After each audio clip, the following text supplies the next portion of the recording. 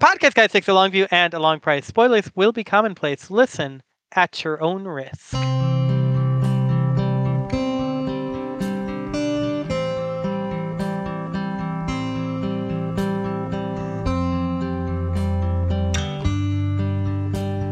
Good morning, faithful reader. Welcome, Fortunate Seeker. This is Podcast Guys Talking Errata Errata. Podcast Guys Talking Errata Errata is a whirlwind reread of a practical guide to evil where A historian and a literature scholar tackle the big questions about one of the greatest novels of the age, such as... why is Kat being so lazy? Doesn't she know there's an infernal invasion on the way? Why does everyone keep babying Kat? Don't they know that's just enabling her? And when do the funny chapters happen again? Oh, Book 2, Chapter 47, approximately the penultimate paragraph.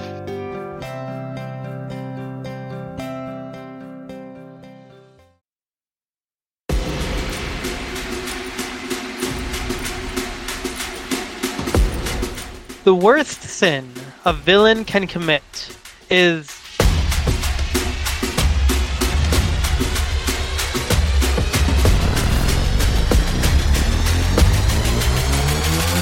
to hesitate. Yeah. Dread Empress Maleficent II.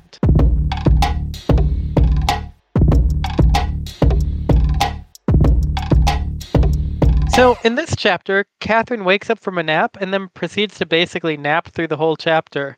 A good chapter for her. Nap and sleep with somebody, so a lot of sleep-oriented stuff. Mm-hmm. But don't worry, she doesn't love her. We'll get there, but... Yeah, we gotta be very clear. Kat does not love her significant other. And, again, totally allowed, but given everything in the situation, I don't love that. The chapter begins, though, despite the most of the chapter being Kat sleeping, with her waking up. And she's a bit out of it. And we first get Hakram noting that she's awake, followed by a very oddly phrased mix between maybe not a threat, but a threat. A mix between a threat and a warning.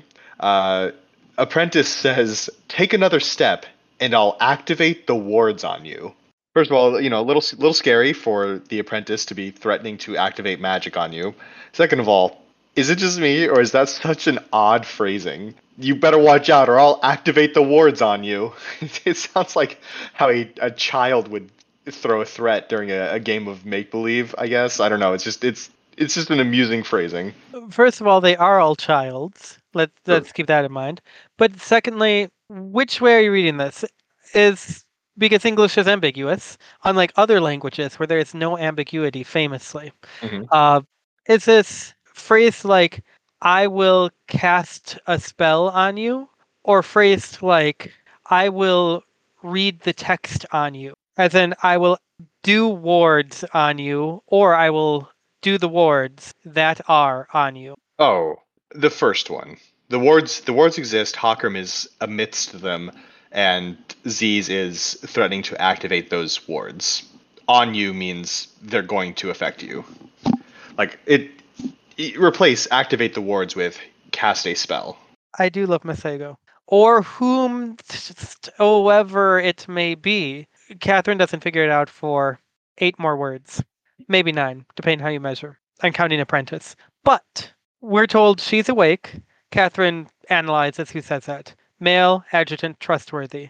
Then we get the take another step warning, and she analyzes this. Spoken Mthethwa, Soninke, the son of Warlock, apprentice. Because she specifies the language here, I'm going to hazard a guess that adjutant is speaking in Lower Meetson, because we've seen evidence that they're speaking Lower Meetson in, like, other council-y settings. And I just think we've got a nifty here. No real comment, but we're paying attention to it because I like this. But language isn't the only thing Catherine can analyze when she's hearing voices. She's still not particularly...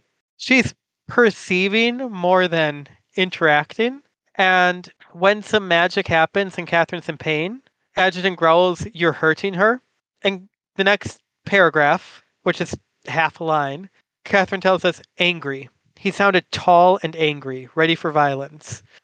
He sounded what?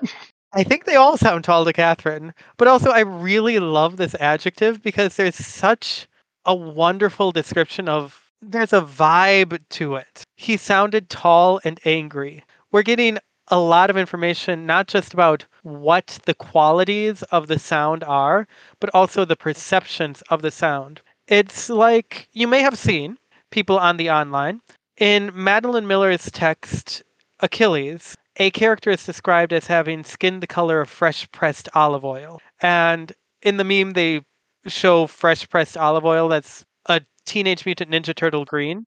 And the implication there is, haha, look at this. It was wrong. But facts be hecked, fam.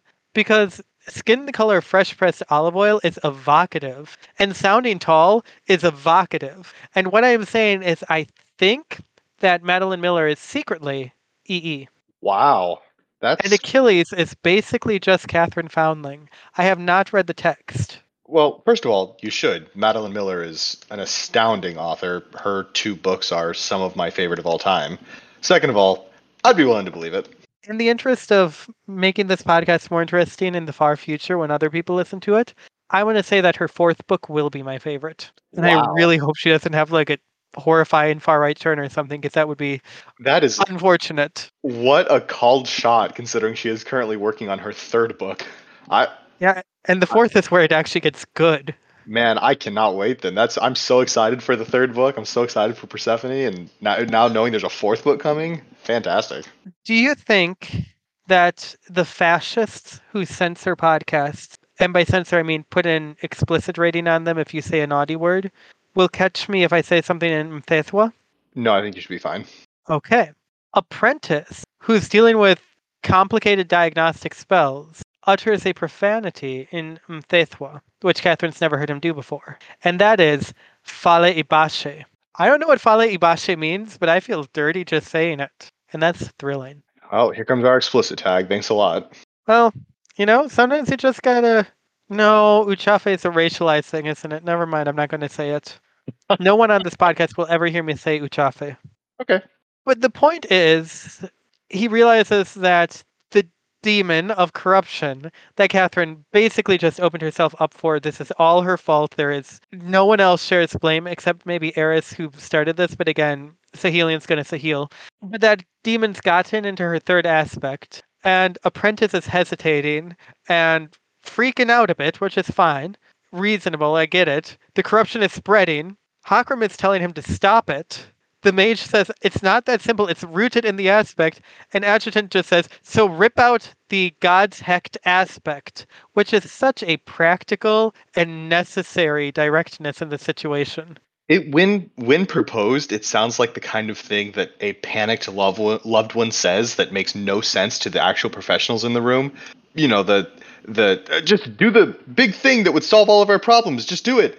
And you expect the response to be, it doesn't work that way. But instead, Ziza's response is, I'd be mutilating her soul. She could die. It's not, what do you mean, rip out an aspect? How would that even make sense?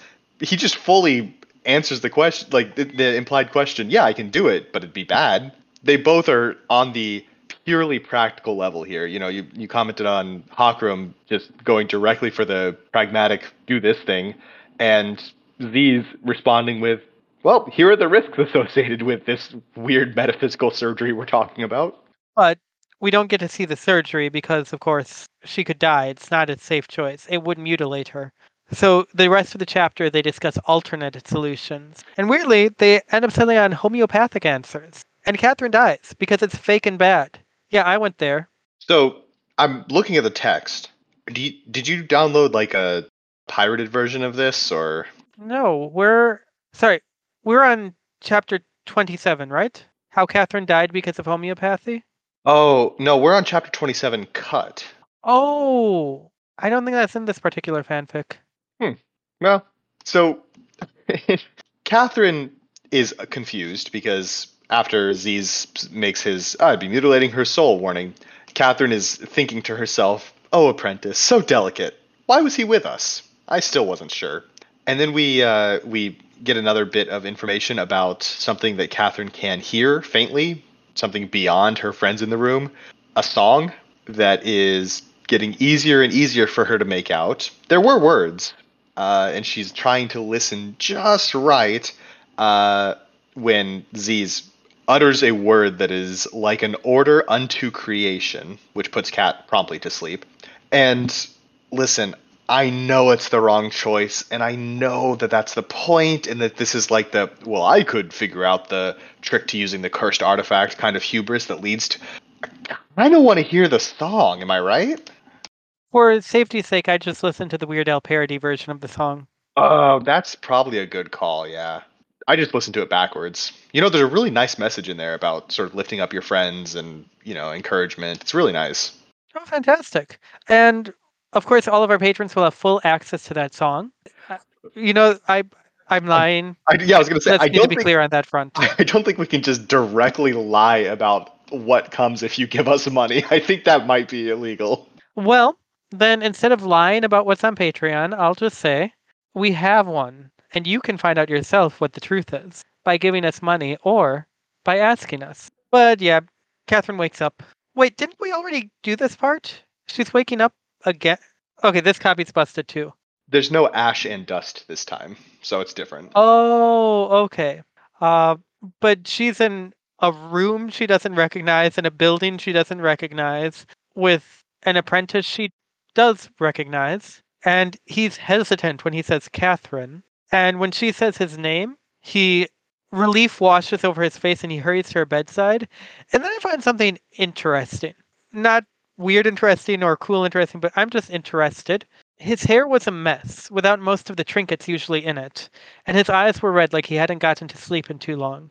I come from a particular cultural demographic background where hair ornamentation is nearly never done, and especially not done by men. And while gender is a lie and people can do what they want, I am from this culture.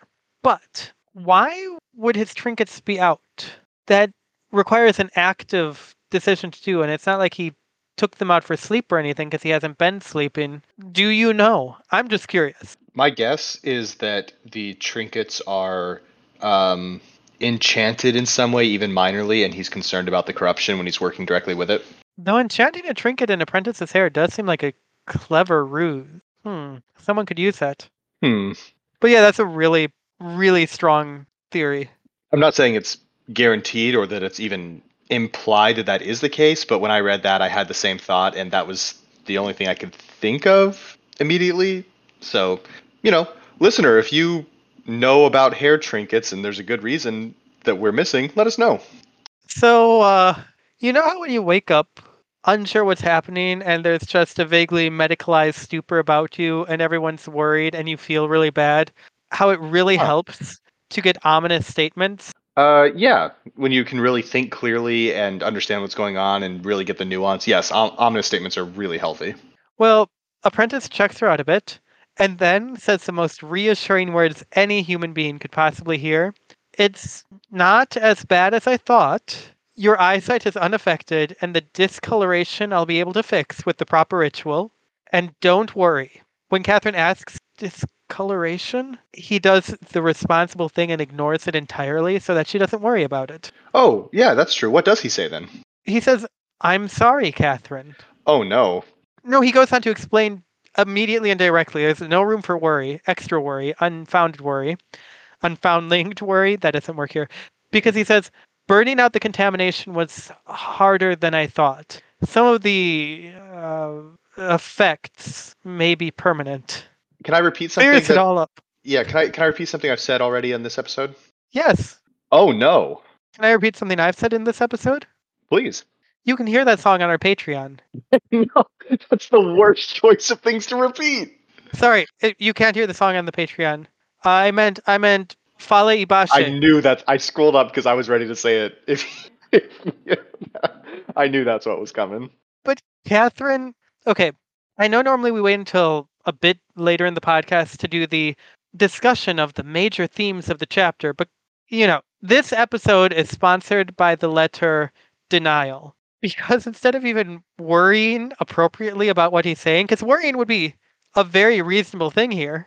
Mm-hmm. This is the time to worry. Actually, worrying would have been the right choice before you went and did all this, Catherine. You fool, you utter imbecile. What is wrong with you? Sure. But Catherine's response to all this ominous is, I feel fine. I protested. Mm-hmm. And thankfully, he knew that was coming, or at least he was ready for it coming, or at least situations coincided conveniently, because he says, I know, and I've been pushing a needle into your cheek for the last 20 heartbeats. And again, I have to say, oh no. I'm still not sure, having read this entire chapter recently, what exactly has gone wrong with her, but some of it seems like, Oh, I mean, her soul's mutilated, she's got nerve damage.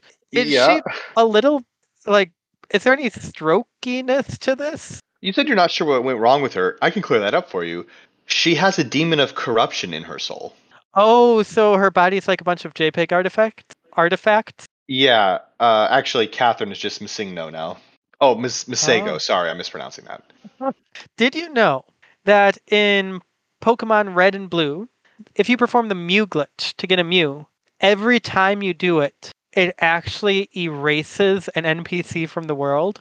It's like a random NPC. Yes. Huh. So if you just sit This, there and you could end up with a bunch of Mews and then have an empty world to live in. yes, like that one creepy internet story about Pokemon Black that was written before Pokemon Black was a thing. And also, this glitch can be used to skip the Silph slash Pokemon Tower side quests because you know who counts as one of these NPCs? No way. Really? Good old Relaxo, which is That German for Snorlax. Relaxo is also very good, by the way. Always look up foreign Pokemon names on Wikipedia. I'm sorry, Bulbapedia. Don't go to Wikipedia. Yeah, that would be a strange choice for. That said, Wikipedia is pretty awesome. Feel free to give them money, everyone. I'm not exhorting you to. There are people starving on Earth. But if you want to give your money to an academic style organization, Wikipedia is not the bad choice. Neither is Podcast Guys Talking Erratic Errata. Listen, But it is a worse choice. I was gonna say, if you only have a few bucks to donate to something, please do Wikipedia before us. If those are your two choices, like Wikipedia does very good things. So Catherine and Z's go back and forth a little bit about her symptoms here. Because her leg was partially dead, the corruption has damaged the magic holding that was fixing her, and it's necrotized permanently. Yada yada yada. Oh yeah, she started off by having already made bad choices. Yep. So we get the moment here, which, as we know, Catherine spends the rest of the story limping. Here we go. Here's where that comes from. This is the moment where it's kind of just a quick, hey, the limb mostly works. It's gonna hurt a lot. You'll have a limp for the rest of your life. And then we move on to Catherine tries to thank Ziz for saving her life, and he doesn't agree because he, did the surgery that caused the problems. And she says, "You've known Black much longer than I have. If he knew I'd been corrupted by a demon, what would he do?" Which, fair. Black would pretty remorselessly kill her, like destroy her, which is exactly what Ziz says. So, yeah, he saved her life. However, I do have to say, if Black had been here, what would he do? The response is not let you force a name dream with a corruption demon right next door. Like, that was the worst choice possible in that moment. Like, what? We've gone back and forth about this. We've said it a lot, but what was she thinking? And if there's anything Masego needs to apologize for, it would be being accessory to that, because it's not, well, Catherine, I'll let you go off and do that. It's, oh, yeah. let me enable this. He said, "Don't do this," and she said, "I'm going to," and he said, "Okay," and then just did it for her. He's not in the chain of command, even if he's her underling. Sorry, minion. Minion, thank you. So he tells her what happened. I operated on your soul. The aspect that got corrupted needed to be cut out, or it would continue to spread. And Catherine, understandably affected, and says, "It's gone, the entire thing." And the response is just, "And some other parts of your soul." Yikes. Which, considering what Catherine's soul seems to have been from the start, I'm not sure how much she has to lose. But Tish, this is funny. Wow. Our girl is in a terrible state. I'm being cruel to her. Ziz's follow-up to that, though, is also very interesting. He says, "And some other parts of your soul, I did not have the right tools to be entirely precise." which means there are tools that exist to precisely carve out specific parts of a soul, up to and including individual aspects. That this isn't just some ad hoc thing that uh, Z's was doing on the fly. Apparently, there must be some precedent for soul surgery dealing with name things. I'm a little concerned, and this doesn't really come up again as far as I recall. It seems like kind of a big thing to just leave by the wayside. It seems like if you could carve aspects out or do soul surgery, that capturing heroes or other, rivals and operating their name away might be a pretty effective tactic. Operating a third of their name away. At a time, what's to say you couldn't do it again and again and again? 4 times, I guess. 4 aspects for some people. Who knows? Average name actually only has 3 aspects. Aspects Okay. Georg, who lives in a Yep. cave. May I make a deep cut? Oh, please. The bright side of this is the bright side because I'm leaning on an understanding of toxic Western diet culture, which is not the main part of the joke, but it's necessary because being less weight is good, which is stupid. Okay. But the upside of all of this is, Catherine just lost 7.1 grams. Wow. That was kind of a circuitous route to get there, huh? But you did. You nailed it. You landed. You stuck the landing. Well done. All my Duncan McDougal fans know what I'm talking about. So, Catherine's a mess. She Yes. calls her body a mess. She says her soul followed suit. And then she wonders what would happen if they buried me in consecrated grounds after my death. I lack the Callowing cultural context to understand what the options here are. What is burying in consecrated ground either supposed to or known to do? How exactly does it relate to the soul? Like, I get the links. I get that there are links. But what in particular provokes the question here? Yeah. It's cool to me. Yeah. The implication. There's something here that means that the soul remains in some way connected to the body even after death. Otherwise, you'd think it wouldn't matter. Like if you were from a culture where after death the body is just so much meat. Sorry, that's not a great term for this story. The body is just so much flesh. And it doesn't matter anymore, then this should be meaningless. I'm wondering if this is about how the necromancy that she's done to herself is permanently corrupted and permanently part of her now, and that's her concern, rather than just losing an aspect or the corruption piece. I don't know. It is interesting. I agree. You know what else is interesting? What? It's not just her body and her soul that have been messed up. Maybe? Yeah. Kat asks if a replacement aspect will grow. Obviously not. And Maseko responds, the name of Squire is permanently crippled. And I think what is meant here is her use of the name is permanently crippled, right? Because I don't remember there being any mention of Arthur not having access to 3 aspects. Like, that seems like the kind of thing that Kat would have said, hey man, listen, you got my name. I gotta warn you. I kind of goofed it a little bit. It's got a few scuffs. There's some damage from a previous accident that didn't get fully repaired. It was like that when I found it. Right. There's no name facts that she passed along here, and so you gotta feel like it's probably just the mantle that Kat wears that is damaged permanently, rather than the role as a whole. I have to assume. I can't see it possibly being otherwise, because why would Militia have a legalized chancellor instead of getting a chancellor and cutting out her #feminism aspects? That's actually a really good point. If you could permanently destroy, or if you could permanently cripple a name, and you have a name that has a particular rival associated with it, you'd just do it, and then we'd run out of names. Like, it would be easy for a Black Knight to get a White Knight, but eventually they would. Right. And also, evil would possibly do this more if it was seen as an evil act. Oh, which yeah. would be, and then the balance of that, and then it'd be a whole thing. It would be a whole thing. It would be many villains willing to do it, some being opposed to it, and then it would be most heroes opposed to it, but the Saint of Swords and Grey Pilgrim would both do it constantly. Would be forced to do it constantly. On Right. the Pilgrim's part, the Saint of Swords would love it. Oh, she would excise names. Like, she'd That be chopping names up left and right. Are you kidding me? That's her aspect, right? Chop. at this point, it probably.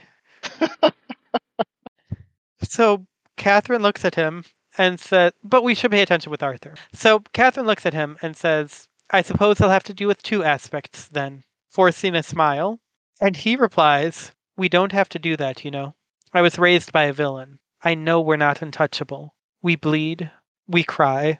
And one, huge emotional intelligence, big win for him. Let's watch his character arc because he does not remain in this space. And two, it's not just bleed and cry. When he gets an emotional blow, he half apotheosizes in the service of the greatest of devils and steals the world. And anyway, I would like to be him. I think we all would. Catherine refuses to be a human being. Mm-hmm. And when there's additional pushback against her pushback, she says black, to which Masego immediately says wept when he buried his parents. Which I think, I'm not going to say anyone has to weep at any time in their lives, but weeping when you're burying your parents seems like a really reasonable and healthy reaction, and good for him. Yeah. Can't disagree with that. But Catherine's response to that is to snarl back to Masego. She snarls, I am not weak. And the words escape her against her will, and she shatters a bedside table next to her. And I've said this before, and I'll say it again, I'm sure, this chapter, but oh no. And a follow-up, oh, Cat. Oh, man, that is a rough one. Your friend is saying it's okay to cry when part of your soul gets mutilated. Your father figure cried when his parents die.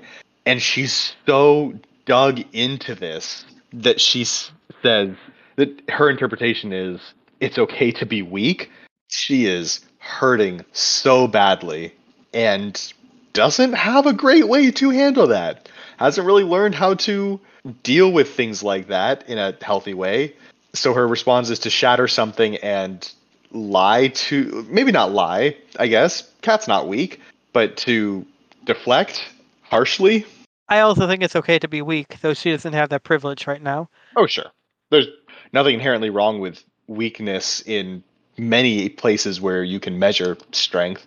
I think the place she's measuring it is pretty meaningless in a lot of ways because it's stoicism, which if you like stoicism, I guess that's your choice. But I don't think it's something that for the average person is a required ability. If you like stoicism, that's great. But there's a reason that this 17-year-old and an unfortunate part of Reddit is really into it. Yeah. Anyway, all philosophy is important and good, and we love it. But we can't get into that right now. Hey, now And don't pluralize Catherine, that. Don't do that to me.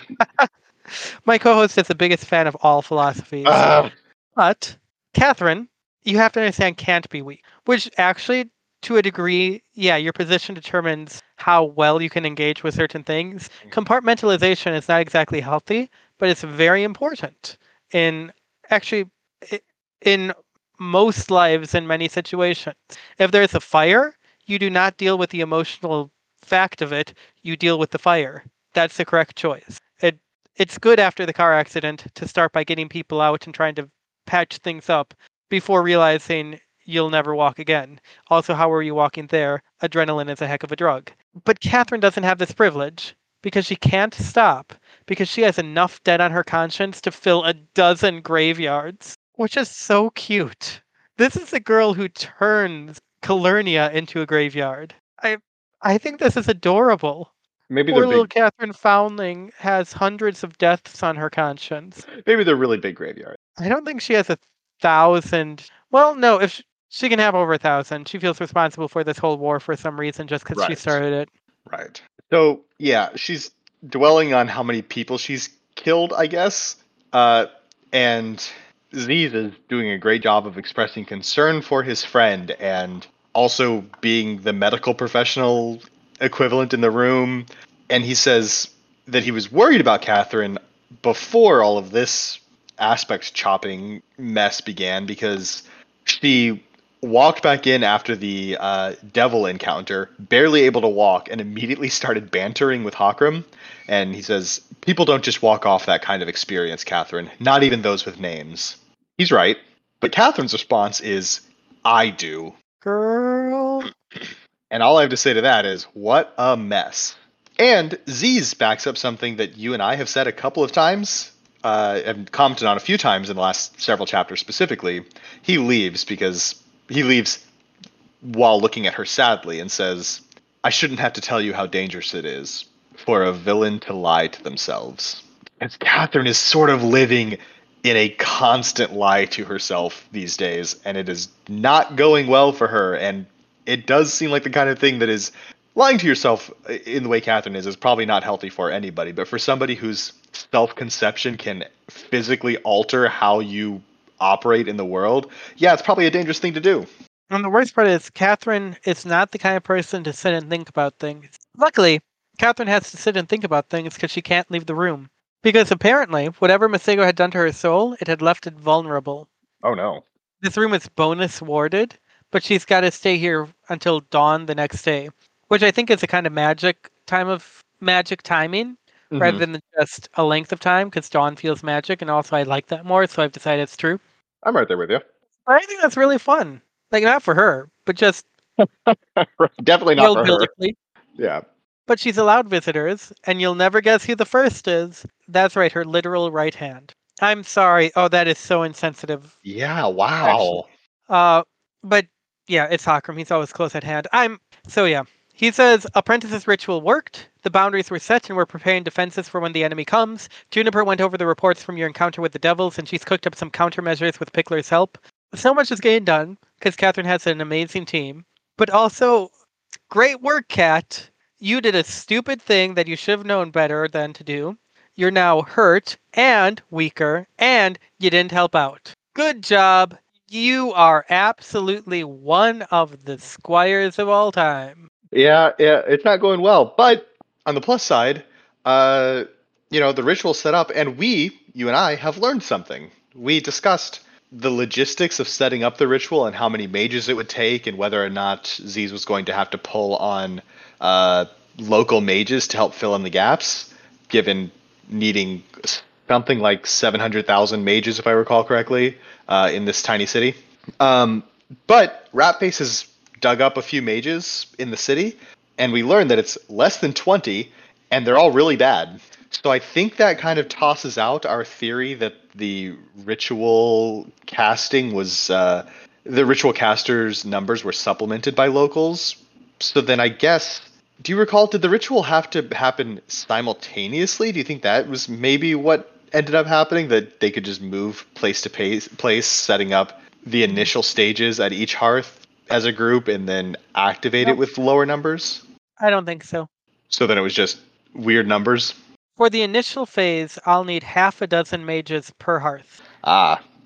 That's from chapter 25. So then, yes, he's basically pulling on every mage in the 15th. Yes. All right, cool. But since they've got useless mages, it's the worst thing possible, because they have to be watched over, I said. The Firefly Devils make them a liability. Has there been any sign of them or the Silver Spears? And I'm just struck by the fact that, oh yeah, this hearth thing that could become a super bomb, they specifically have devils that can double exploit it, huh? Yep. I'm sure that won't go wrong. It'll be fine. So after Hakram? Yeah, who shows up next? Quarantine. Yes, she does. And they chat for a little bit. And just a reminder. Sorry, did you say chat? Yeah, they do chat for a little bit. And then, as a reminder, a few hours ago, Catherine had soul surgery, which was immediately following having most of one side of her body broken by a giant snake face devil. And I don't mean the devil had a snake face. I mean, it was a snake devil with faces all over it. It's a snake made of faces, obviously. So, body broken, then necromancied, then the necromancy's corrupted, her soul's cut up, and,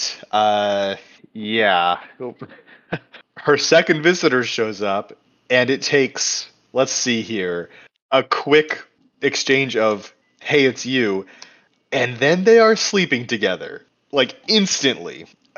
Well, Catherine needs rest. Sleep is important. Uh-huh. And like, how is she physically, emotionally, at an energy level ready for that at this point? I know that this is a pretty running joke, but Catherine is just insatiable. This, like, what is she doing? Carbuncle. But Yeah, there's a huge but though, because uh, yeah. after everything, Mm-hmm.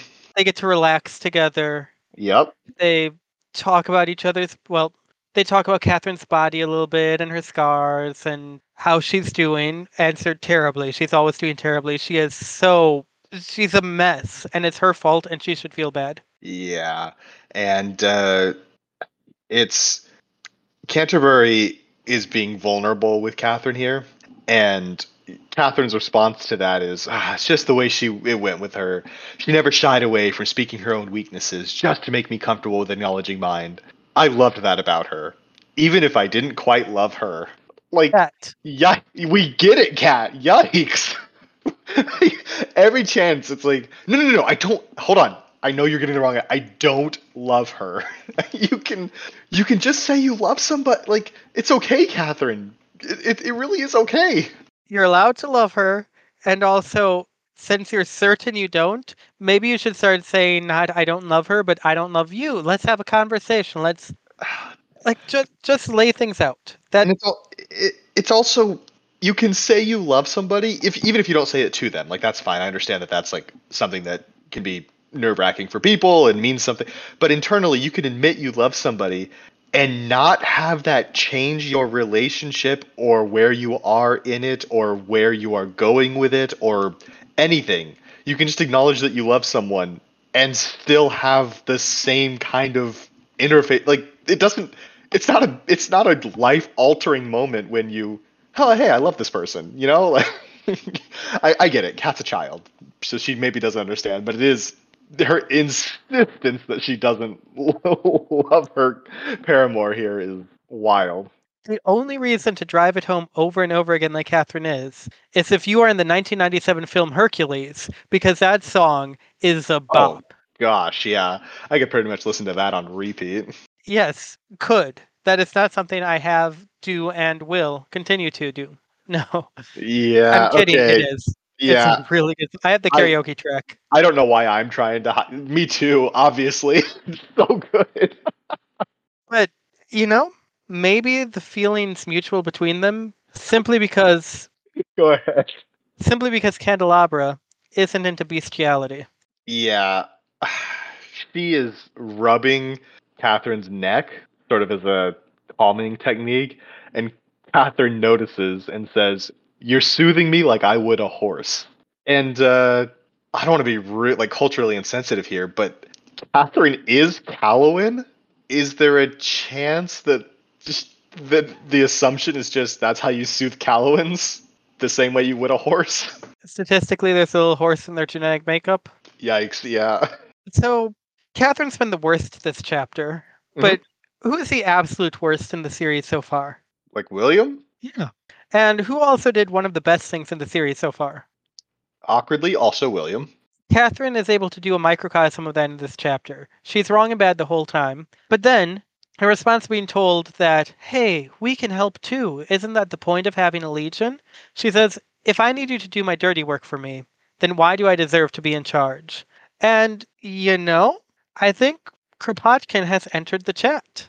Why should she be in charge if other people are doing the work? Catherine is actually spouting some pretty solid leftist realizations here, and I'm kind of here for it. That said, in a military situation, It's having what Juniper is somebody. for. Yeah, okay, fair.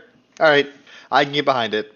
It's the discussion here does move more towards that, where Carpathian is trying to convince Catherine to that, hey, it's okay, like you lost an aspect, that's not going to change anything.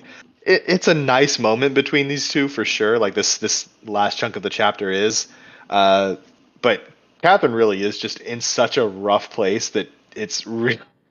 I don't know that she's fully hearing what's being said, or if she is, she's taking it the wrong way because she's just, her response basically just yeah, but I failed, and that's all that she can really focus on. However, the person that she definitely does not love, like, let's be clear here, is being pretty supportive and helpful, and also saying true things to her that will maybe help down the line. Yeah, more than just supportive and helpful, corpulescence is possibly not doing something, not performing a speech act, possibly performing a speech act, but certainly giving acknowledgement to, I think, something that might be a metaphysically vital phenomenon for the way the story progresses over the next 5 books. There's been squires before you. There will be squires after you, and we think they'll have all their aspects. But we're not following a name, you see. We're following Catherine Foundling. And I don't think she's out of the game yet. And I looked at this and thought, that's significant, and then thought, no, it can't be. And then thought, wait a minute. Because a lot of the time, it really does seem to be, from the way I see the stories, so we're more distant from them, to be fair. Mm-hmm. But Black isn't Amadeus of the Green Stretch to most people at most times. He is to Allie. He is to Cat. But honestly, I kind of get the vibe that even to, say, Grem, he's still the Black Knight. This particular Black Knight, he is Amadeus technically, but he is his role more than he is a person. In what we see against the Dead King, yeah, from our perspective, we just see a parade of names. We talked to E about this and told him how it was great because it was. But that's the role they play in everything. But the Black Queen, who isn't even properly named at that point, is Catherine Foundling. And that's what matters.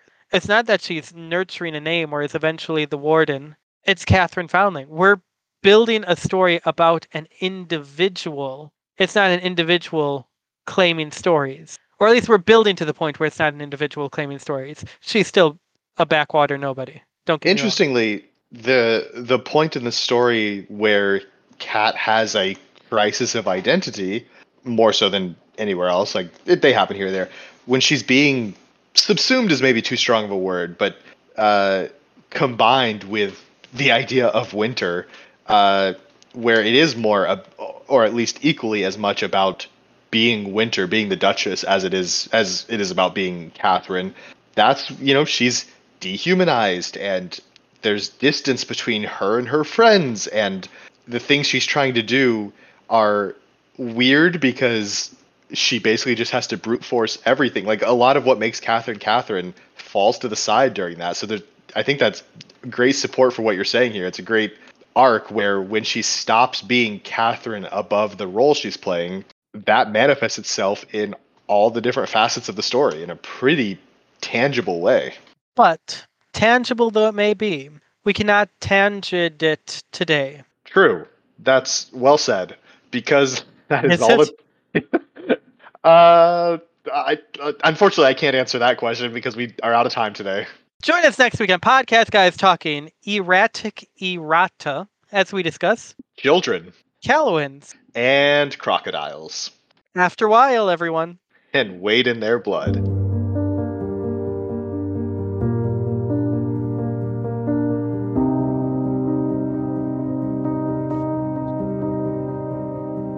Podcast Guys Talking Erratic Errata is a fan-made podcast discussing erratic errata as a practical guide to evil. Check out the full serial at practicalguidetoevil.wordpress.com. Intro music for this episode was Cradle of Your Soul by Lemon Music Studio. Music for the epigraph was Drive Breakbeat by Rockhot. That is spelled R-O-C-K-O-T. Outro music, which even now is elevating my voice to the realms of the divine, is The Price of Freedom by Daddy S Music. The music is provided by the generous license of pixabay.com/music. Go and support all the artists who make this podcast possible by providing their stories and sounds free of charge. If you'd like to support this podcast, follow us on Twitter at The Long Price. Do you have questions, comments, contributions? Are you overwhelmed by the urge to correct our errors?